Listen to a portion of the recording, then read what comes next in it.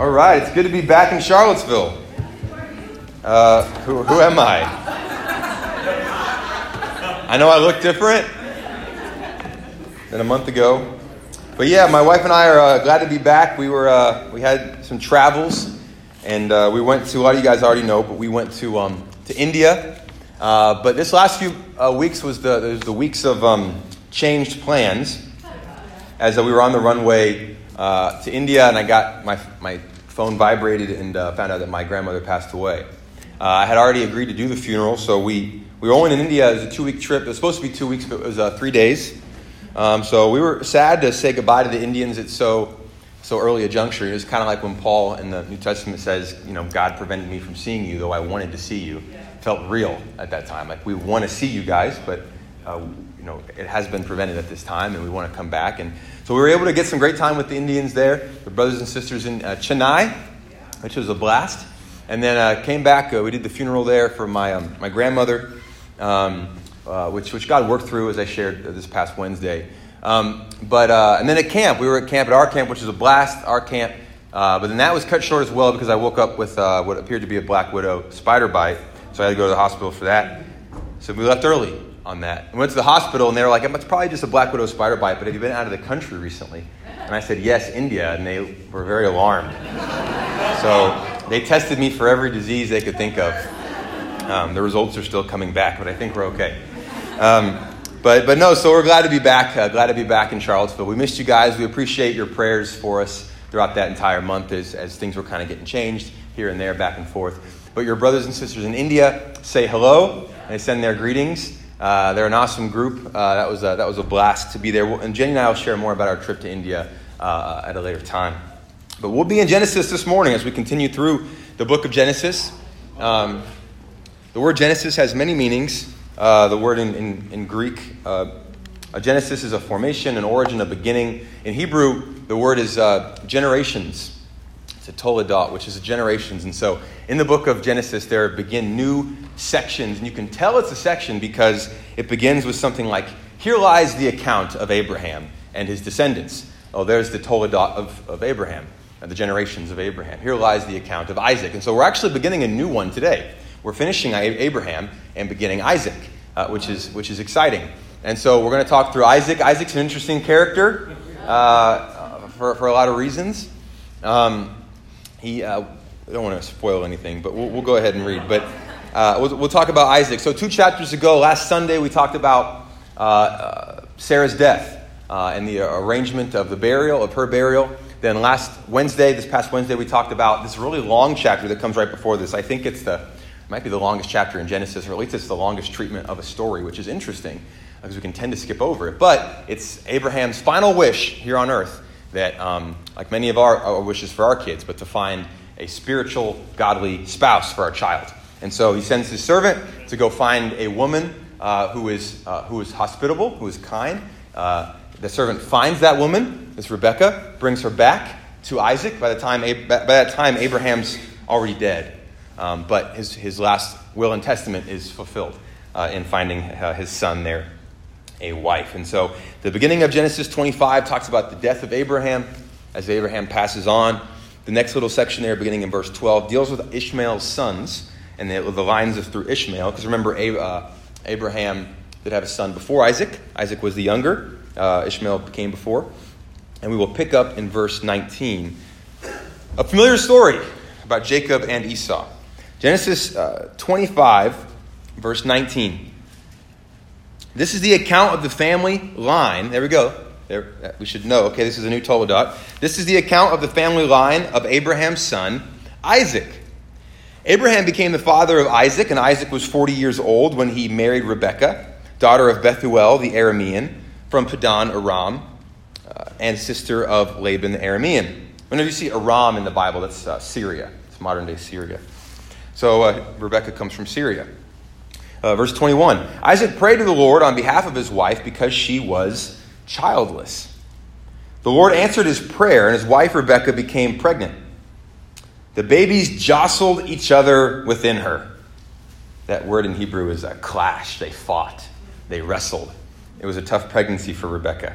The babies jostled each other within her, and she said, "Why is this happening to me?"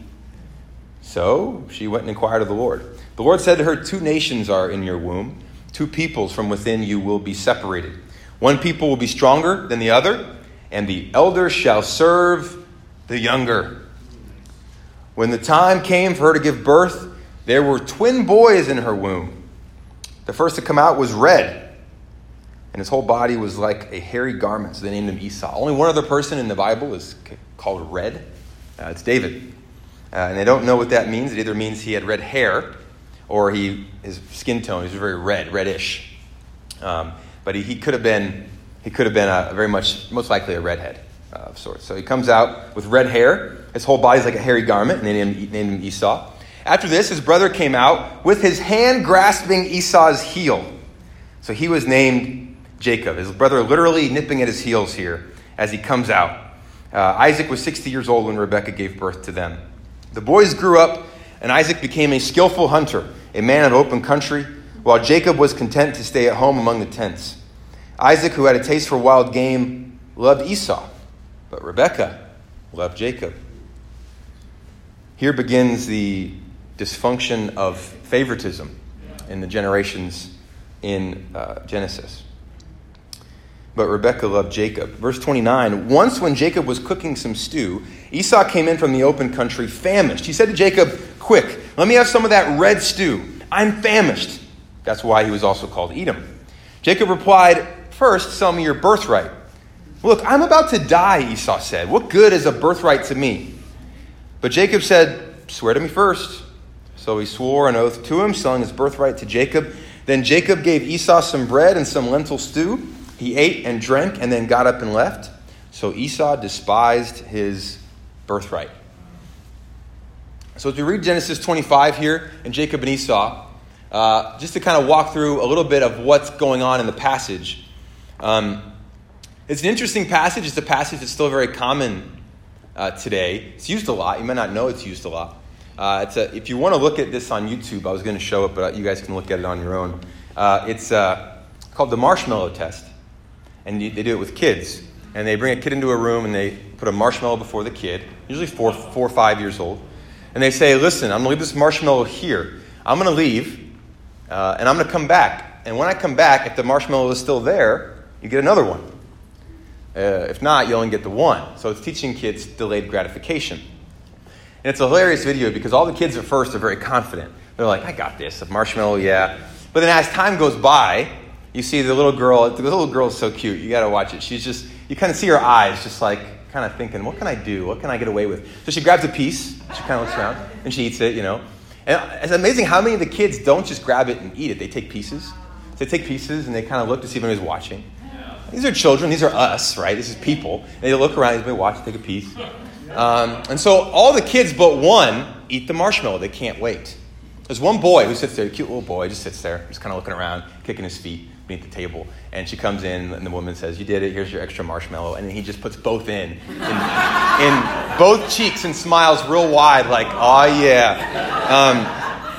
But it's called the Jacob and Esau test because you can tell apparently it's a child psychology test of can a child decide actually what's better for me in the long run, or will they only take what's in front of them right now? Will I eat what's in front of me right now? I just want it now. That child is less likely to succeed in life, they say, than the child who's able to discern what's best in the long run. So that boy's got it going on, I guess. But it's a funny story, and it's really the Jacob and Esau test, because here we have Jacob and Esau, two brothers. Esau, a birthright was a very important thing. Primogeniture is the idea that the firstborn son gets 2 or 3 shares of what everyone else gets. This was law in the ancient world, and it was a very important law. It was common for a long time. It's why you see second sons tend to be fight in the army, or third sons tend to become eunuchs or different things, because primogeniture, the firstborn son, gets to carry on the family business, and the rest kind of got to figure out other ways to provide for the family. Eunuchs got paid very well, soldiers got paid very well, so those were very good jobs for other second, third sons and different things. So Esau, but he barely comes out in front. It's like really close. It comes.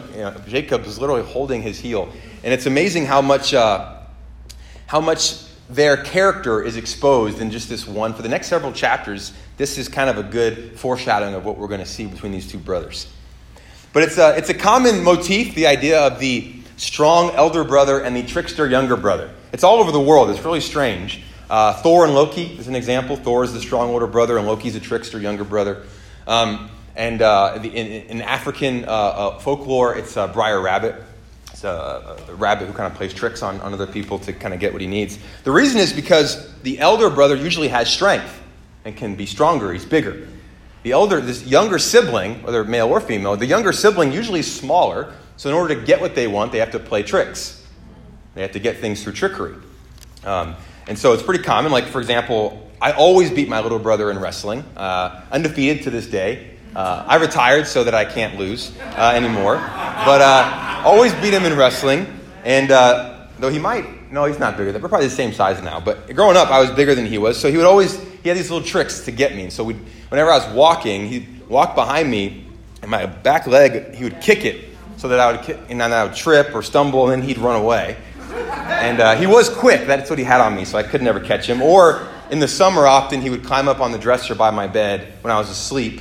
And then in order to wake me up, he would jump on my shoulder's head area. And then he would bolt out of the room, and I could never catch him.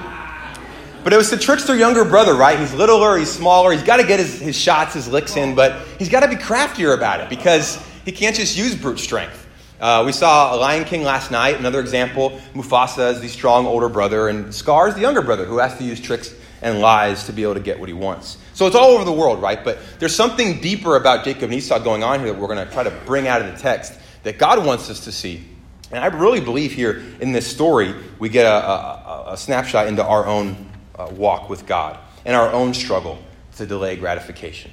Our own struggle to do what's best in the long term as opposed to what's easiest and what gratifies in the moment. But here we have Isaac and Rebekah. They have two boys, right? One is Esau. He is this hunter. He's a wild man.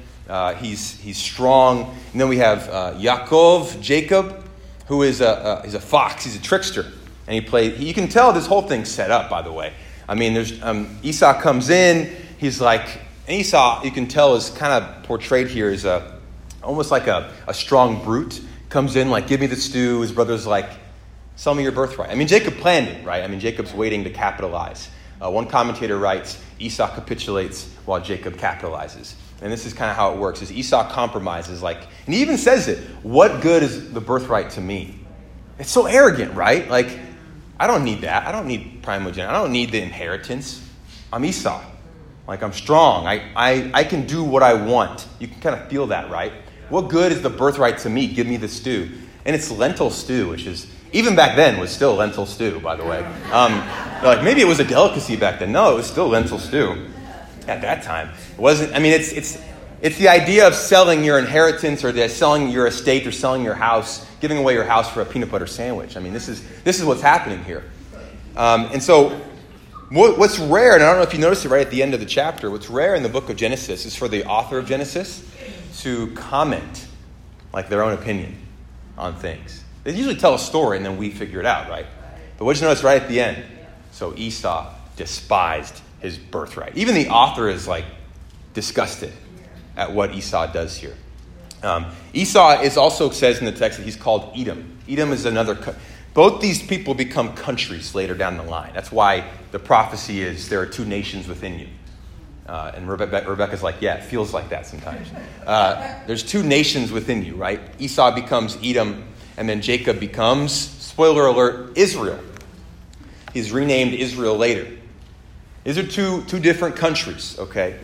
And it's important because the time that people are reading this, and even in Jesus' time, Edom is really well known for being traitors. They often betray Israel with their enemies. So Edom allies with Babylon to destroy Israel at one point.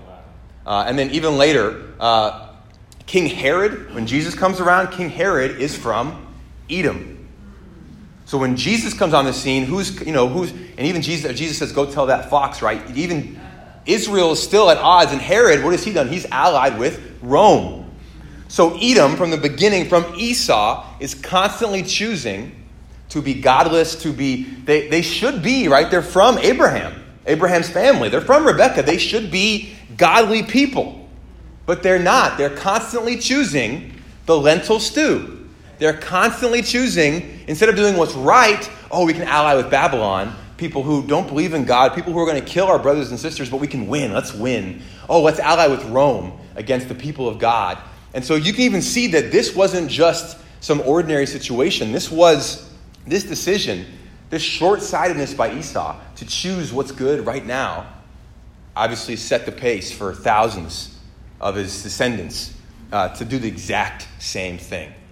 And when we're talking about building family in this church, and that's our theme for the year, building family, it's this idea that our actions don't stop there. They actually have an impact on those around us, whether that's the biological generation in your household or the generations within the church, those that are not necessarily our kids, but the kids that are around us. We perpetuate our sin. Right? Like the dysfunction carries on throughout generations. Now the good stuff does, but so does our sin. And you see that so clearly in Genesis. And a part of it's encouraging because we're like, it's nice to read the Holy Scriptures and realize that people struggle, right? Just like we do. But it's also, it should be convicting because we can realize that we can be just like Edom. That we can be just like Esau. That we can choose the short term. That even though you've been born into a great situation, God has set you up near a church that loves the Bible, near people that go to your house, people that call you, people that text you, people that love you. God has set you up. You could still choose to be Edom, Esau. You could still choose the lentil stew. And sadly, the narrator could still say about you, so-and-so despised their birthright. Yes, they were set up, but they chose the short term. They nibbled at that marshmallow, thinking no one saw until it was gone. And they didn't do what was best in the long term. So it's an outstanding story. It's a remarkably short story, but it's one that I really want. And I want to talk today about impulsivity, being impulsive. What does it mean to be impulsive? It just means to do something without thinking, do something without forethought. Obviously, Esau here is very impulsive. He does this without really thinking. He even says things without really thinking. Jacob, on the other hand, has thought this through. He's set up the situation. But what is wrong with being impulsive? Is it wrong? Is it a sin to be impulsive? How about spiritually? How often are we spiritually impulsive? And I began to think about these things. Now, the New Testament gives us one insight into Esau. It's in Hebrews, and I have it up here. And it says something interesting. See to it that no one becomes an immoral or godless person, like Esau, who sold his birthright, his own birthright, for a single meal. So even this much later, the author of Hebrews is saying, listen, don't be like, he's encouraging the church not to give in to persecution. Don't give up on this. Don't give away. Those two words, immoral and godless. Immoral is pornos, porn. Immoral, it means porno. It means sexually immoral, or it means any kind of disgusting immorality. And then godless is belelos, is this idea of unholy, unsanctified, that you have no God. But that's a scary thing when you think about, think about a kid born into a family with both parents who are Christians and they love God, like an Isaac and Rebekah. And the kid ends up being immoral and godless. And none of us want that. And we all want, you think, no, shouldn't the kid who's in a situation surrounded by godliness, shouldn't they be able to be set up for success? Shouldn't they do what, it's tragic. It's a tragic sort of thing that we see here. And it's not just with kids, it's all of us. Because the reality is that whether we were raised in a godly family or not, God has set us up for success. Right. He sets you up to be able to have an incredible birthright, an incredible inheritance. But I began to think about, why does Esau make this decision? My first point, I really have 2 points. Will mentioned in his sermon that I always have 3 points. Today I have 2. But I rarely have 3 points, actually. But delayed gratification is point number 1. Look at those cookies. Some of you are struggling right now. Now or later, right? Point number 1 is delayed gratification. And as Esau gives up his birthright for this single meal, what is it that he's thinking? What is it that's going through his mind? The problem is he's not really thinking. He doesn't have forethought. He's not prepared for this situation. And I think a lot of times when someone is strong, they don't prepare for these types of situations. Or when someone thinks they're strong, they don't prepare for these types of situations. They think that they rely on their strength to get them through it. Their strength has saved them before, perhaps, they think, so it'll save me again. But can you imagine how Esau felt after perhaps finishing the lentil stew? It's the realization of, what did I do? And you see it as we keep reading. I mean, Esau gets more and more bitter as he realizes what's happening to him, as he realizes the decisions he's making. And we can be impulsive about a lot of decisions in the church. And a lot of it could be anything. I mean, even listing just a few. I mean, it could be with food. It could just be we don't have any discipline toward food, toward diet, toward those types of things, toward health. It could be about reading and praying. Reading our Bible is, it's easier for me to just, listen to one verse than to read a chapter. So I'll do what's easier. Instead of praying, I'll listen to music on the way to work, right? Or I'll listen to a podcast instead of praying. There's little moments throughout the day that end up having a large consequence, large impact on our day because of little Esau moments. Little Esau moments so we despise that birthright. We eat the marshmallow instead of realizing, hold on, I need to delay gratification here. It's not easy either. And I get it. We live in a world that does not delay gratification. You've been to Amazon? One-click buy, right? It's one-click buy. I can have it now. And if I don't like it, I can return it and nothing's my fault. That's an incredible situation. I could just return and buy everything all the time. And that's where we live. And fast food is based on impulsivity. That's the whole, all they cater to is impulse buy.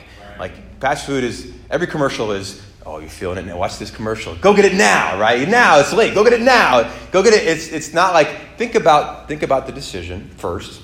It'll save you money. Everything fast food is impulse. A lot of car commercials are zero down, right, for the first 12 months.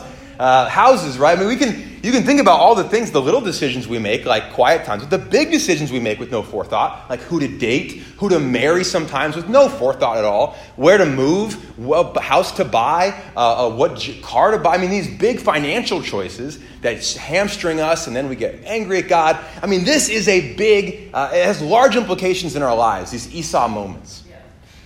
But it simply is, the question is, why don't we have forethought? Shouldn't we think about these things ahead of time? Obviously, we should, but why don't we? Why aren't we? Why didn't Esau think, hold on, I gotta really think about what are my convictions? Even if I'm hungry, even if I'm thirsty, it's my role to be the eldest son. I need to own that no matter what happens. Obviously, he hadn't gone there in his head or in his heart. He's caught off guard and he gives in. But if you think about even why Jacob does this, think about back then how hard it would be to be a younger sibling. If you're an elder sibling, you're your future is set. But a younger sibling, you have to fight for what's yours. And a lot of us understand that, even being born in countries to this day where things aren't fair. I mean, your socioeconomic class, your race. I mean, you got to, I can't just bank on things being given to me. I got to take them. I got to earn them. I got to trick. I got to steal. I got to capitalize. And we can feel like even we got to be like Jacob. Though it is interesting that the author is not honoring Jacob at all here. And we can feel like, don't be like Esau. Be like, no, don't be like Jacob either. But we can understand why Jacob would want to have that identity. I want to be something. I'm just a younger sibling. I'm nothing. I want to be something. And I can get something if I just trick, if I deceive, if I manipulate. And a lot of us can either be like Esau or Jacob or both. We can manipulate to try to make things the way we want them to be. But my wife made a good point. I asked her about this sermon. She made a good point. She said, you got to cite your sources. This one's Jenny. But Jenny said, it's interesting how with the flesh we're impulsive, but with the Holy Spirit we're really conservative. So let's just go out to eat and blow all this money and eat whatever we want, and let's go have a drink. Let's go. But then with evangelism, you got to be wise about that. Yeah. I like to evangelize in the best situation when I feel like it, when it's not going to be high friction or high tension. We're really wise and conservative. We're not impulsive when it comes to spiritual things. Or how about even, hey guys, it seems like we're feeling a lot. Let's pray right now. Right. Let's just pray right now. We don't do that as much. Or guys, let's read the scriptures right now. We're not impulsive because impulsivity is not bad. Impulsive, when it comes to the Holy Spirit, is actually good. Because when you listen to the Spirit, like if someone's hurting, like I need to go pray with them right now. That could be impulsive, but it's not bad. It's actually really good. You're listening to the Spirit. And when you are impulsive spiritually, it's good. If that makes sense. It's like it's part of who we are. It's just in our nature. We're disciplined to do these good things. Like we just pray on the way to school with our kids. We're impulsive about it. We just pray on the way to school with our kids. That's not a sin. It's a good thing, right? So there are some things, but when it comes to spiritual things, we get really tight. Even singing, like we sing like this. Something. All right. We don't want to, we don't sing with our whole heart. We don't sing with our whole voice. We don't sing with our arms out. We don't sing crying out to God. We're really concerned about what people think. Got to be wise. Got to be appropriate. What's appropriate right now is appropriate. But then we leave and we go play 9 hours of video games, watch 9 hours of Netflix, and eat 1,000 calories a minute. Like what? We don't read. We're impulsive with the flesh. And then with the Spirit, we're like, hold on, gotta be. What is that? What is going on there? And it was incredible about this passage is the second you want to honor Jacob, you realize both boys are in sin. Both boys are in sin. And the author is especially disgusted by Esau here. But it's hard not to go forward. It'll become very clear. Jacob's going to have his coming, all right? Jacob's got his coming. They're both going to end up in hot water for their sin. So what's the whole point of this story then? Like, who are we supposed to follow? Which one's right? Is it Jacob or is it Esau? My last point is when we delay gratification, we give way to transformation. And so it can seem like everything in America is, and even being in India was so eye-opening. But in America, we think if we can have it, why not just have it? Why not do it? And we can even think if I don't have what I want, things are bad. But it's not necessarily the case. When you decide to listen to the Spirit and pray on the way to work instead of listen to the, Sweet Home Alabama for the 900th time, when you decide to pray, you give way to transfer your heart. You give the Spirit opportunity. And it's just a few minutes. You can imagine how much a 5-10 minute prayer changes the way when you're at work. And you do see that girl wearing whatever she's wearing. That guy does talk to you and flirt with you. Or someone does do something that bothers you and your temper flares. How things change. Just those little moments of, and Jesus says it more than anything else. What's the thing? The 2 words Jesus says more than anything else in the Gospels. Deny yourself. Deny yourself. This is what he's saying. Deny yourself. This is why the Bible studies, when you sit down and really study the Bible, and people go to church their whole lives, but they've never learned how to deny themselves. Everything is still very much of give to myself. Most Christians think, what do I want in life? Let me make sure God's okay with that. And as long as I don't hurt God, I can still get what I want in life. Most Christians don't think, well, what does God want me to do with my life? How can I do what pleases God? They think, what do I want? And then how can I fit God in? We don't really think what pleases God in the first place. But we can give way to transformation. And I know this can be a wide encompassing topic. And you may feel pricked on your heart. You may feel like, honestly, I'm in a relationship right now. I'm dating a girl, I'm dating a guy, and it's not a godly situation. It's not. There's impurity, there's lies, there's deceit, and I got to be open about that. And amen. Please do that. And you may feel like, honestly, I'm thinking about making a huge decision right now, and I'm not getting any advice on it. There's no forethought. This is an Esau moment. Or maybe you're being deceitful and manipulative, and maybe you're getting advice, but only sharing certain things to kind of couch it in a certain perspective to get the answer you want. Whether you're Jacob or Esau and your heart's pricked right now, I encourage you to confess it, get open about it, get some help.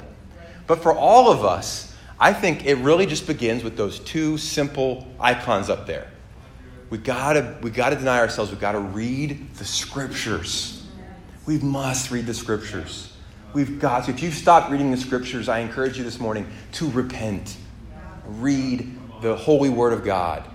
It's enough to change you without anything else. Without anything else. Prayer. If you do not have, an author recently I was reading says, if prayer is not vital in your church isn't vital.